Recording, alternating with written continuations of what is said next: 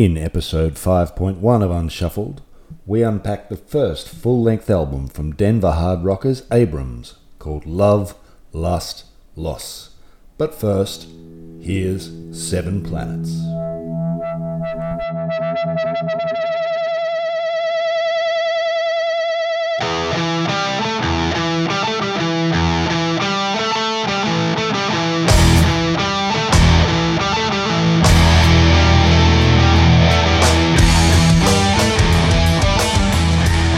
Scotty D. Matt, how are you, good sir? Wonderfully well. Nice to catch up. Finally, it's been a while. It has been. We always seem to start with "It's been a while." it's always busy. Things are busy. Yeah, when you're trying to move families from one continent to another in the midst of a pandemic, podcasts are often difficult to work around that. But we're making it. It's still happening. Yeah, here we are. Here we are, listeners. You can relax. We don't do banter anymore. Our banter days are behind us. We just start talking music, album. And we've got an album for you today that I don't think that many people around the world would have listened to be honest. But that's part of the fun. We've just done some huge bands, Ghost, Gojira. Now we're moving on to a smaller band. Today, a band from Denver called Abrams. What attracted us to Abrams? Can you remind me? Why did we pick Abrams again? I recall, and this is where I'm wondering if people have gone backwards to listen to this, but they were showing up their newest album. I think it's called Modern Ways. That'll be 2 podcasts from now. Yeah. But their newest album was showing up on all of these lists of sort of, I think it was 2020, right? Mm-hmm. We were just kind of scouring and we were getting all these lists of what best metal albums of 2020. And Abrams kept showing up on several of those lists. That's how I fell into them. Yeah. Now, most people would say, okay, well, I'm going to go and listen to Modern Ways then this album that everyone's talking about, but not us. That's not the way we do things. We say, okay, I want to listen to their new album, but first I have to listen to all their old albums. Thank you, Abrams, for not having 15 albums. Yeah, thank you. That's how we roll around here. So in the interest of completeness, we've done so. And today we're looking at the first full-length release from Denver's Abrams, which is called Lust, Love, Loss, with full stops in between those 3 words. And in the interest of banter-free podcasting, we're going to get straight into it today. So why don't you tell us, Scott, about the details of Lust, Love, Loss from Abrams? Absolutely. So it was released. I have 2 dates. There was a June 16th, 2015 and a June 29th, 2015. So I don't know, it was a week and a half or whatever in between them. But June of 2015. Mm-hmm. It was self-produced, but by self-produced, it seems like Abrams and Patrick Alberts were involved in the production, mm-hmm. which it leads us, I'll jump straight ahead to the lineup. So the lineup for this album was Zach Amster, Michael Amster. Zach Amster's vocals, guitar, Michael Amster's drums, Taylor Iverson on vocals and bass. Mm. Patrick Alberts is not officially in the band at this point, but we'll see him. He's not going anywhere. It seems that we're going to see more of him later. Mm-hmm. And it was recorded at the Boar's Nest in Salt Lake City, which is interesting considering they're from Colorado. How far is Utah from Denver? I'm not great on my U.S. geography. Not that far. It's maybe a 6-hour drive, but it still seems interesting because if you're from Denver, I would think there's loads of recording studios in Denver. Yeah. But I don't know. Maybe they needed to get out. Maybe, yeah. They do reference Utah in one of their songs too, so it's obviously had some influence on their songwriting and recording process. This change of scene. Let's talk artwork.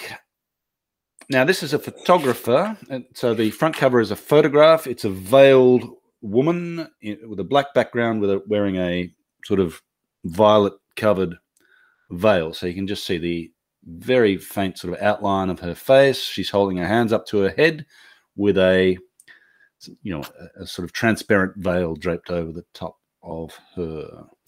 The photographer is Kristen Kofer, and I've put a link to her website up. She's well known in the music industry. She takes a lot of photos of musicians. She's done some great photos of Chelsea Wolfe, who's a well-known female vocalist in the sort of heavy music scene. This is not a new type of photo for her. She's done a few photos with veils, these types of colors. She obviously sees something in it. What do you think of the image and how it relates to the album? I really like the cover. I really like, I like the pictures, the use of the color, but I also really like the font. Yeah. And the font has, and I believe that might have been Brian DeAgosta, the logo design. But I also like the way that works, and it has sort of like this scratchy postmodern gothic horror movie-ish feel, where like it should be moving. Yeah, it looks like it should move, right? Like in the Seven, the credits to the film Seven, how it sort of jumps around a bit.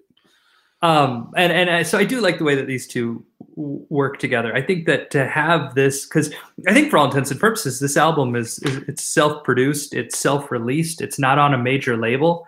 To have been the band at that point in time and to have landed this photo for your album cover, that seems like a huge win. Yeah. And it sets the scene, I think, that at the ambition of this band, like they are trying to do something artistic with their music. They're not just putting out some heavy music, but they're trying to bring some art to their craft, I think. So, I think it sets the scene for that we're going to get something that attempts to say something meaningful. You've been listening to this, up in the mountains of Vermont, and, talk to us about your first impressions. Have you, the time you've spent with this album, how's it been? It has been, I'll kind of go through it a little bit more. My thoughts, my views on this album have ebbed and flowed and grown and changed. It's been a long time that I've been listening to this album. Yeah. I'm up here in the mountains, and what I've been doing while listening is I've been barbecuing, mowing the lawn. Just pretty mundane mountain life stuff. Any driving the truck to the dump this time? Oh yeah. These things always accompany me on my dump trips on Saturdays. I've been on a beach in southern Italy. I'm not sure this is the perfect accompaniment for bright sunshine and beautiful clean waves. This is more winter music, I think. But anyway, I've been listening to it in the midst of a beautiful Italian summer. On a sailboat. Does this qualify as yacht rock? It's definitely not yacht rock. But yes, we were on a sailboat. But no, there was no Abrams played on that trip. They need to get Michael McDonald on their next album. Yeah, maybe they do. Or Kenny Loggins or someone. Then Christopher Cross. Guest appearance. Anything more to say before we dive into the track by track? No, I don't think so. I think like a lot of my, as I said, sort of my ebbs, my flows, my thoughts, I've sort of interwoven them in as I'm talking about the tracks. All right, well, let's hear about them. Why don't you kick us off with track 1, Manic? So this one first off, it's got a cool opening riff, the drums and the bass. Right off the bat, I like where the music's going. There's a rawness to the sound. And as I was first listening to this, I just kept thinking, who does this remind me of? And it was driving me crazy. It was at least a couple listens before I finally pinpointed, At the Drive-In. It reminds me of At the Drive-In. It's just sort of that there's kind of I feel like throughout this album, you can sort of go through and kind of unravel their influences, right? There's a sort of stoner sound to it. There's a doom feel to it, but then there's this screamo feel to it as well. And I think I've landed on this first thing that kind of drew me in was at the drive-in, and that was sort of more what I was listening to.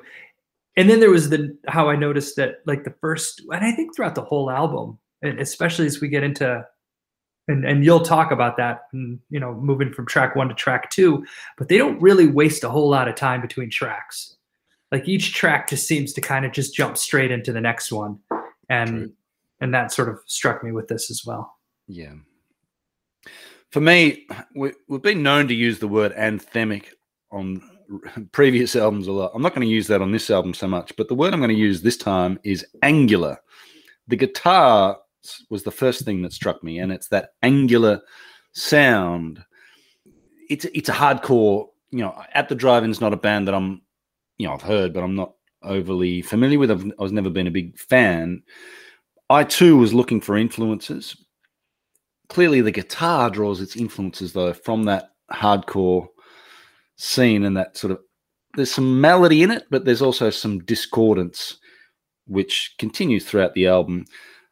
The other thing that stood out for me, firstly, the bass when it comes in, really nice, clear bass sound. I'm very impressed with the bass on this song and the bass throughout the album.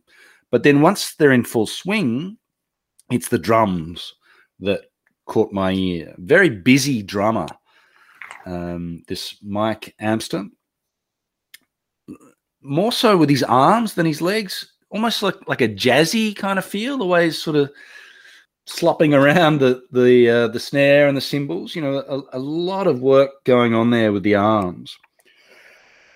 And then, the vocals come in. And yes, he's screaming. So the band that, to me, that came to mind for me was Unsane.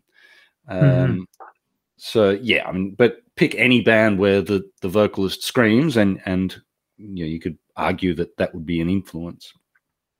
I quite like the ingredients. So, you know, we've got a 3-piece here. The ingredients are angular guitars, a very busy bass player with, you know, some quite intricate bass lines, and a really jazzy and very frenetic, manic, if you like, I mean, that's the name of the song, drumming style. So we see what they can do on this song. It's a good song. I like the ingredients of the song, and it's a good showcase of those ingredients, a good opening song to show, all right, this is what we've got as a band, and this is how we're going to put them together. So I like the ingredients. I quite like the lyrics too. It's a cry for help, and the lyrics throughout this album are pretty dark and kind of sad at times. Like, there's a lot of sadness in the lyrics here. Quite poetic. This little mess I've become, save me from something. So, you know, you can hear that, you know, help me, please. And the screaming really adds to that, to the poetic message there. I like the ingredients, and it's got me, you know, it's a good opening, and it's got me thinking, I wonder where they can take this. This is a great sort of blueprint, but it'll be interesting to see, following on from this song, what else they can do. Going into the second song, Sea Salt Line. So here we get that. This is where they mention Utah. But again, the lyrics here are the same. Failure, loss, mourning. I think this one might be about a funeral or something. Again, that sort of quite poetic lyrics. But it's another. The start of this song is very similar to the first song, the jangly, angular guitar sound. The chorus in Sea Salt Lines is a bit heavier, and I really like the chorus. But at the 2-minute mark of this song, we start to see, okay, when they introduce the doomy element, the tempo change, the first real big tempo change on the album. This is, to me, where it starts to get really promising. That intersection between hardcore and with the screamy lyrics and doom is where you start to think, oh, this could go in some interesting directions. So I like the song, and it's starting to drip feed me some different elements that I'm hoping we'll see more of later in the album. So what did you think of track 2? This one, I felt like track 2, I felt like they were 2 parts of the same song. And there was that sort of the musically, there was the stop start, there's they're playing again kind of a little bit with the rhythm and the tempo.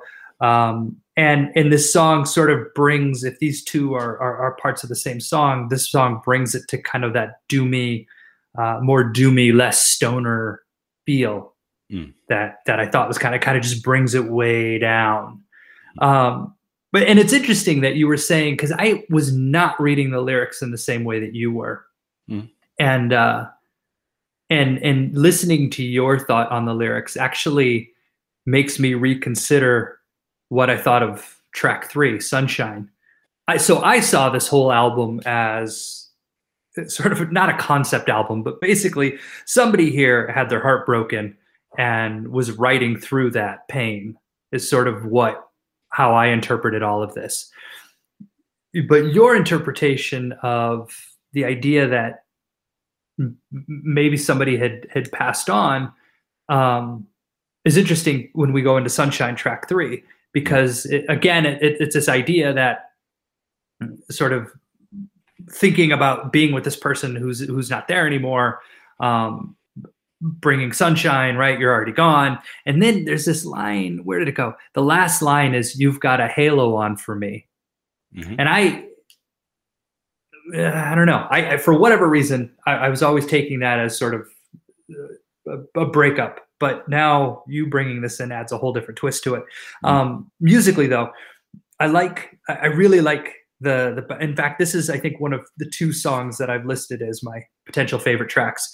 I like the bouncy bass feel that sort of moves up and down, and in the intro of this song, I really like how the bass and drums play off of each other. And then even like the end of the song has this sort of like Batman-y type rhythm as it's ending.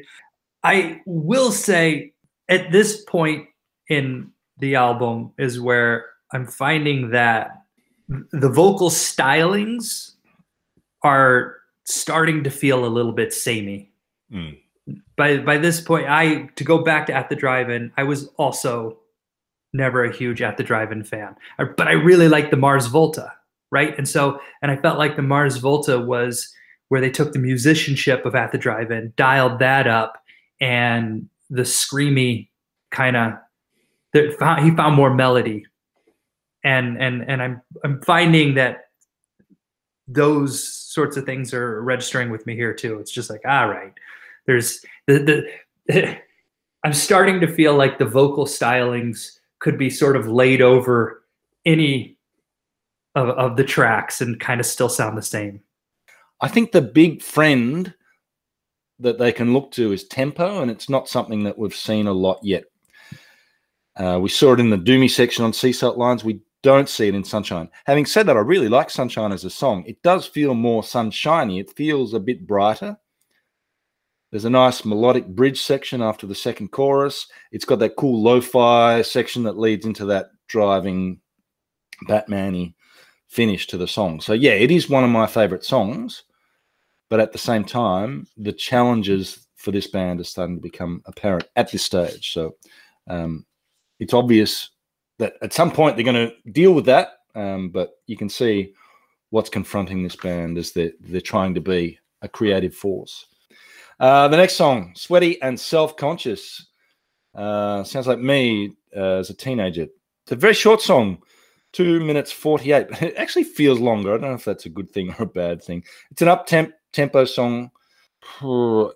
This one wasn't particularly memorable for me. And again, it's the 4 ingredients, again, that we've heard before, and they haven't combined them in a way that stands out for me on this song. You're just a pretty little idiot is one of the lyrics that I've noted down. So it's, again, it's not pleasant vocal content. They're not singing about happy things, but musically, this wasn't anything that stood out. You? Same. I think what I wrote here is I like the title. It's all kind of starting to sound a little samey at this point. Musicianship is good. The vocals, I'm kind of at this point in the album, I'm feeling like the vocals are maybe kind of the weak link. There seems to be 2 vocalists, and I can't tell you where one starts and the other ends. So neither one seems to be bringing anything different to the songs. If in fact, maybe I haven't even heard two vocalists at this point. I can't tell. And I'm also noticing that the lyrics are all kind of sort of directed at this ambiguous you, which I think leads me back to Messy Breakup. All right, well, let's go on. Far From Home. Far From Home. So once again, I like the music. I really do. I like the foundation that this band has built. And I think that that's huge, right? Because having that already, the fact that you've got a drummer, a bass player, and guitar player who are good at what they do and are able to interweave this in and write good songs. And I think that musically, some really cool melodies come through. And that is a foundation. I am curious to hear, because they're going to go from here to an album that is topping all these metal charts. So I'm curious to see how we get there. But anyway, here again, I like the music. I like the punchy drums. I like there's this sort of a bounce to the bass, right? And it's not a driving bass necessarily. There's a bit of a pop and a hop to it. And I like how the drums accentuate that. But again, the vocals, I wrote down, I feel like they're singing the same things just over different music. Yeah, I like this one because it alternated the sort of tempos and styles. There's a slow, drony opening. Then it gives way to that solo bass line, which I love. You can hear what a great sounding bass it is, and a really cool bass line. But we alternate in the song between sort of manic and drony sections, which I think is effective and a nice, it gives the song a bit of light and shade, if you like. There's a hint of a solo near the end. I wouldn't call it a solo, but there's certainly a higher melodic guitar part towards the end. They don't seem to do guitar solos at this stage of their career anyway. There's some really good riffs in this song, though, and I like the fact that there's some light and shade, and I thought it was a good song. Mr. Pink Always Wins is the next song. So again, we've got a bass line to open this one, and again, that great sounding bass is showcased there. The lyrics in this one, the themes are becoming very much recurring: lost love, memories, regret, loneliness. Again, notice that none of those are particularly happy things to sing about. So they're singing about sad things. There is a melodic section in the song which I quite like, but again, the tempos, the riffs, they're all starting to bleed into each other a little bit now, and this song reinforced that impression. Your thoughts? Well, this one starts with "My best friend is dead," so there's the sunshine it's hard to find that in there. But this also goes back to your sort of interpretation of kind of where this is all going. I really like the bass opener that opens this song, and I like the verse. The song has distinct verse, pre-chorus, chorus, right? And the verse feels like a Cure song off of like their sort of mid-90s. They had this album called Blood Flowers in the mid-90s, and in this, the verse sounds like something that could have been on that album. I put this down. I think this is the other one of the songs on this album that I would rank as one of my favorite tracks. But again, you're right. Yes, the lyrics there's a definite darkness that's coming through here, but it's trying to find something. They say something beautiful within that. Well, okay, so then that takes us into The Moat, which is the shortest song on the album at like 40 some seconds, right? 48 seconds, under a minute. And this song, it just feels like a coda to Mr. Pink Always Wins. I don't quite understand why this is its own song, I guess. It felt sort of like it was just kind of coming off of that and ending the last song. Yeah, I agree. I quite like it as an interlude, as a break in the album. And it, I think the album maybe could have benefited from some more interludes, breaks, just things to break up that wall of sound that that has confronted us so far. So I like the fact that it's there. Whether it deserves its own separate track or not, is debatable. But it's slow, it's shimmery. I quite like it, and it leads not only from the last track, but also leads into track 8, which is called Useless. Again, not a happy, make you smile sort of title, and the lyrics are, again, sad. It's kind of a sad love song in the lyrics here. This is their film clip song, so they did make a film clip to this particular song, a quite strange film clip with a guy with a kind of devil mask haunting someone, and then there's a surfer who seems to get into trouble in the waves. I don't know. It's a kind of odd, but quite arty film clip. I like the song in that there's some tempo changes. There's a slower section, a slow, doomy final section. So I do like this for the fact that it has some tempo changes and some things that catch your ears and lead you from one part of the song to the other. So I can understand why they might have picked this as their film clip song. It wasn't one of my favorites, but overall, it's not a bad song. Your thoughts on Useless? Same. I like when they go doomy. This song definitely has more of that. The sound of this song is, I know this came out in 2015, but this 100% feels like a band that I would have seen countless times at Gabe's Oasis in Iowa City circa 1998. It just has that sort of, just that vibe to kind of that college bar band, late 90s, early 2000s. And I think you mentioned this on one of the earlier tracks, but there's that little discordant guitar solo that kind of comes in that I quite like as well. Yeah.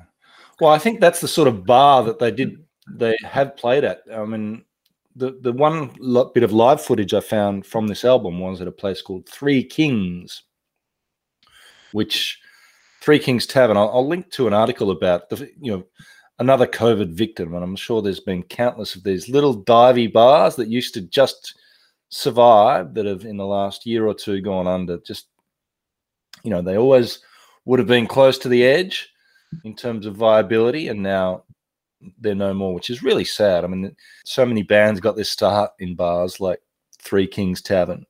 So yeah, I think 1998, and there is a little bit of, it does have at times quite a retro or nostalgic feel, this album. Like it does, I can see what you mean. Like it takes you back to late 90s, early to mid 2000s, some of this stuff. I mean, some of the other bands that came to mind, I could see them, that they haven't quite gone in the cave-in direction, but I could see them going that way if they wanted to after this, perhaps. Or you could go into some of those sort of, another band I thought of was, what are they called? Poison the Well. Oh, yeah. They could take, again, this isn't Poison the Well, but I could see them going, they could take that emotional Poison the Well path, or they could make it a bit more accessible and a bit cave-in. Or they could grab onto that doomy thing and take it down a different path altogether. So I'm very interested to see where they go. But there's a whole bunch of late 90s, early 2000 bands that I could see are influences of them, and I could see them taking several different pathways after this. All right, so Lust, Love, Loss, as you mentioned, stylized with full stops in between. Again, we have a nice little opening bass riff. I really like the solo bass run that comes before the guitar solo. Again, going back to the lyrics, whoever broke this fella's heart, I think I kind of maybe start to get why she might have ran. He seems a bit much. There's a lot of sort of tortured emotional neediness in this album, and I feel like this song is kind of the apex of that. Having heard them interviewed, I think it's a little more than that. I think they're talking about relationships generally. I mean, I have heard them. Well, I did see them interviewed, and they spoke.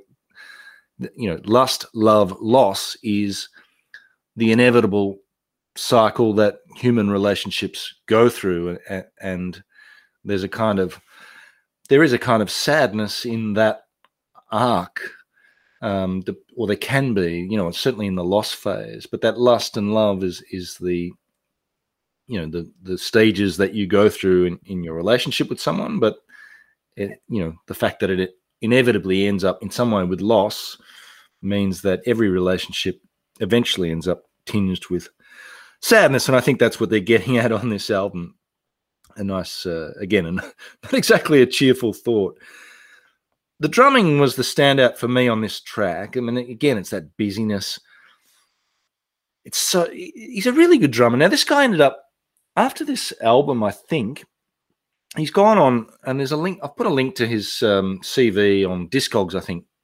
He's gone from this band to Nebula. So he's gone off to play with Eddie Glass, and in what was they were never huge, Nebula, but they were, they had links back to Mudhoney, and they were a respected band within the stoner rock scene.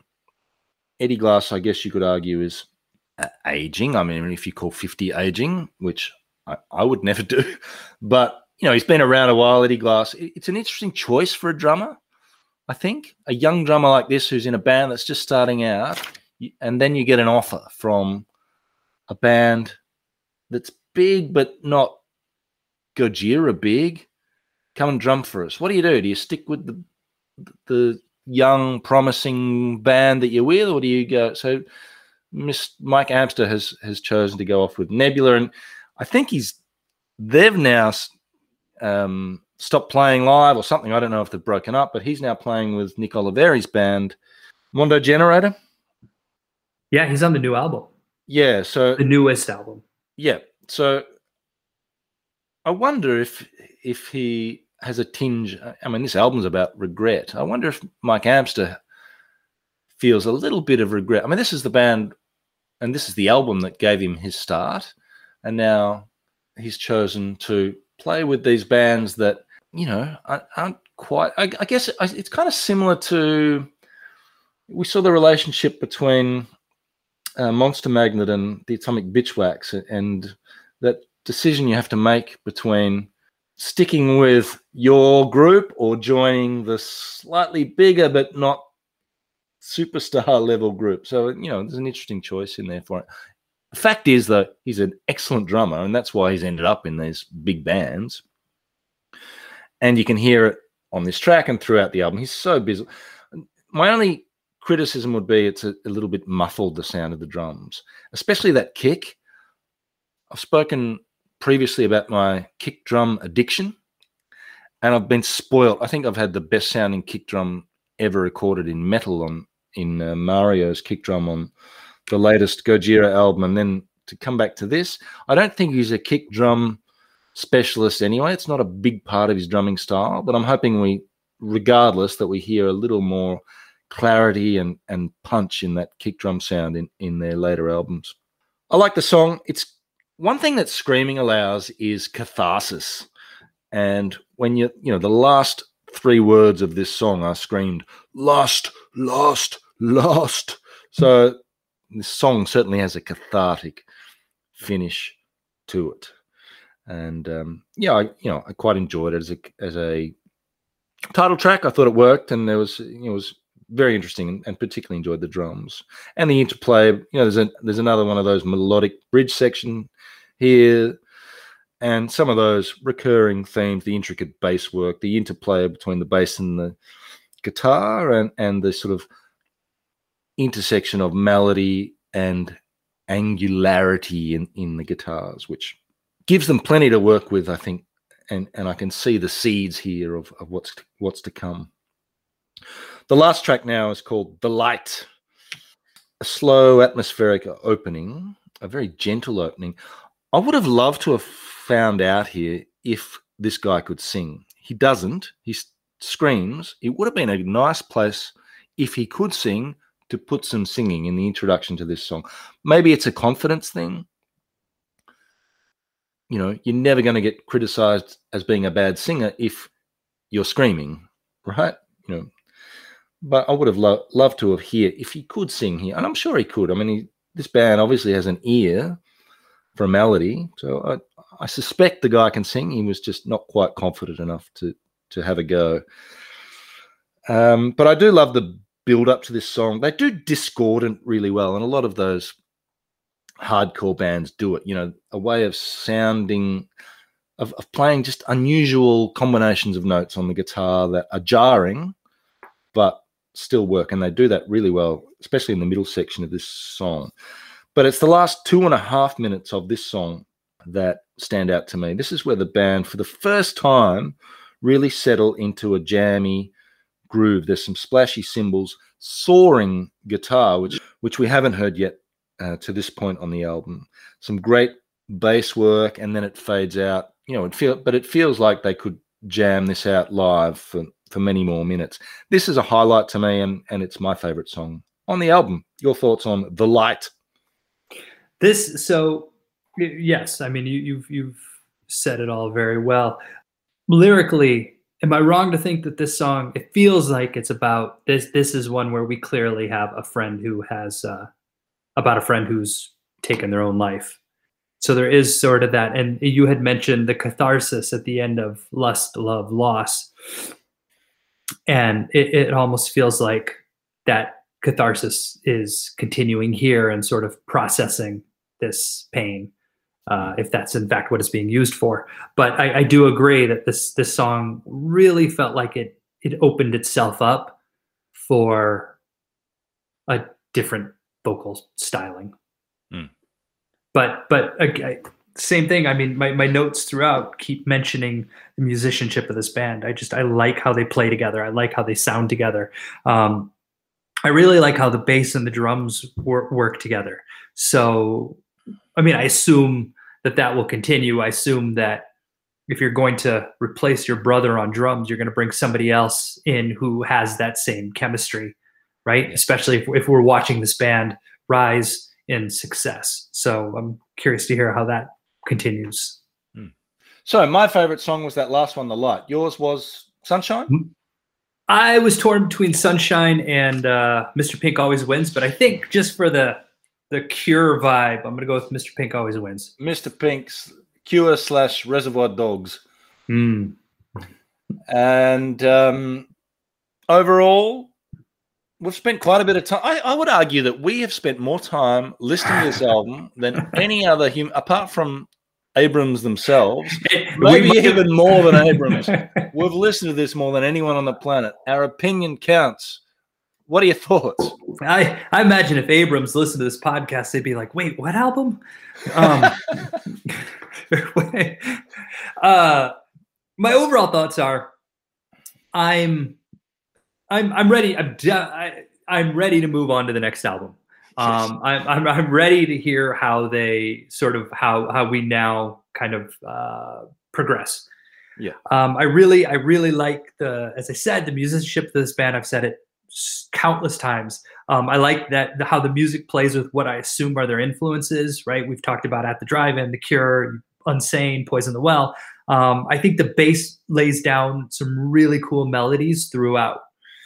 So I guess my hope is that kind of the vocal styling progresses along with that. The melodies are there. They found the melodies.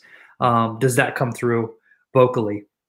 And the next album is called Morning, but no you, right? Yes. MORNING. That seems optimistic. Perhaps it's, moving on, new beginnings, all that. I don't know. Although I think there's a song on there called Morning with the You. So.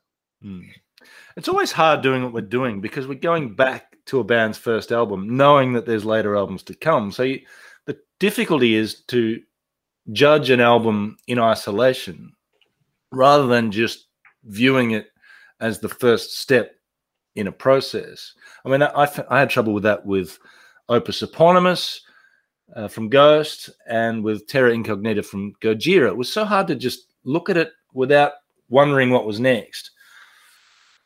In isolation, this is not an album that I'm going to come back to a lot, maybe apart from one or two songs here and there that I might every so often listen to. But yeah, definitely the ingredients are in place. And I think there's a lot to be said for any band or any artist of any kind. If you've got something, just get it out and just and just get that first one out there and then see what comes from it, get the feedback, have some time to consider and ponder on your own art, and then evolve. So many bands end up in completely different places from where they started. I did think there's definitely merit in this. I mean, there's some great combinations here. I like what's here, and I can see I can see the promise of this band already. And I really enjoyed spending a few weeks with it. I did enjoy my time with it and felt myself at various times tapping along, to the drums and just grooving out in that last section of the light and here and there just nodding my head. So it was well worth the time. And yeah, I think we'll find it was time well spent when we come to enjoy what they've become, hopefully. But yeah, I've got a lot of hope about what's to come, given what we already know, the fact that they're already bobbing up here and there on best albums lists, but also just the glimpses that they showed us on this album. We better get into the band Brownlow. Now, there's only 3 band members if we're not going to count the lurker, Mr. What's his name? Mr. Alberts. Mr. Alberts. He doesn't get counted yet, even though he was lurking about in the background. We're going to go with Zach Amster, Taylor Iverson, and Michael Amster. How do you rank them? Where am I at? Where are my notes? Oh, here we go. All right. So I'm giving 1 vote to Mr. Zach Amster. Mm-hmm. And then my 2 votes is going to the drums of Michael Amster, and I'm giving my 3 to the bounce and the melody of Mr. Taylor Iverson on the bass. Okay. So 2/3 of the band are Amsters, but you couldn't find a place for them in top spot. I'm going vocalist 1 vote as well, and hoping that he can expand his range and show us some different sides to himself in future albums. The guitar works great though, and I really credit that. I'm going to go 2 on the bass. As much as I liked it, there's some great bass lines, and I love the fact that it's really clear, like so well mixed on the bass.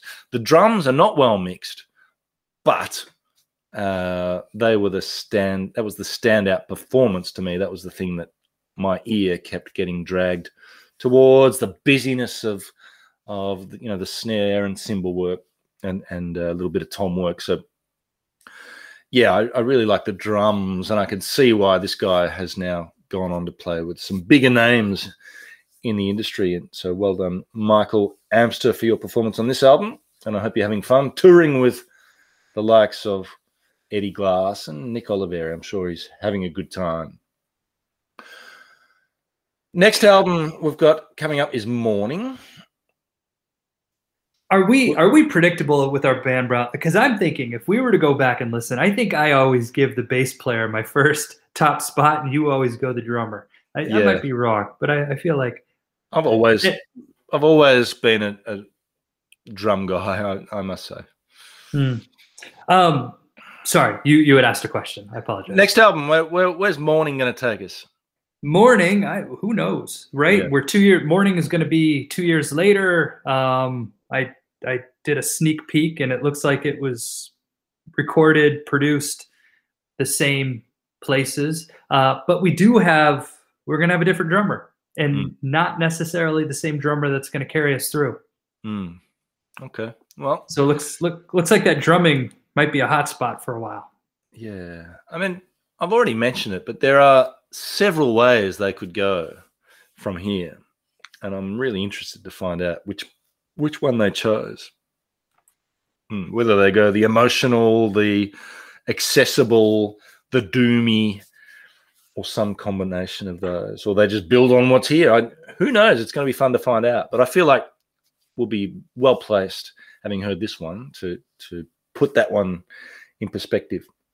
Usually, I feel like with these, between the first and the second, the band has been touring, playing out, really kind of gelling that sound and figuring out what they sound like live and how to sort of capitalize on that, especially as you hope the venues are getting bigger. And so there's two things we've not mentioned in this podcast, and I don't think we're going to mention it in the next one either, but Anthemic, I don't think we're there yet. No. And I would be remiss to let this podcast end without anybody saying Black Sabbath. So, I'm just going to say Black Sabbath. Okay. Well done. All right. On that note, let's wrap it up. So thanks for listening. We have been Unshuffled. As always, you can find show notes at our website, unshuffledpod.com. You can contact us through Twitter at unshuffledpod, or you can email us, unshuffledpod@gmail.com. And I do check our emails regularly. By regularly, I mean every 6 months, but in a very regular way. But email us and we'll get to them. Got to say some big thank yous. Small Stone, as always, are a great record label, and their band 7 Planets have allowed us the privilege of using their track Vanguard off their album Explorer in our opening and closing section of the podcast. So do seek out 7 Planets on the Small Stone Bandcamp site. Download it and enjoy. It's great. It's great stoner rock. And there's no lyrics, so you can work away and, write or correct English essays or whatever you have to do. But with 7 Planets playing in the background is a great accompaniment for anything, driving to the dump if you have to. Next time we speak to you, Scott, who knows where you'll be. I suspect you might be back in Asia if all goes well. Let's hope so. And we can we can say konnichiwa. That's the plan. Supposed to be in Japan, so but we'll see. And I'm not going to be back in Jakarta as planned, but I'm likely to be somewhere in Europe. Again, who knows where life will take us, and who knows where Abrams will take us on their next album. But we'll find out. Go download it now, listeners, so that you can come along for the ride. Thank you, as always, for listening. We do appreciate all our listeners around the world tuning in. And thank you, Scott. It's been a pleasure, as always. Thank you, listener, and thank you, Matt. And stay safe, stay healthy.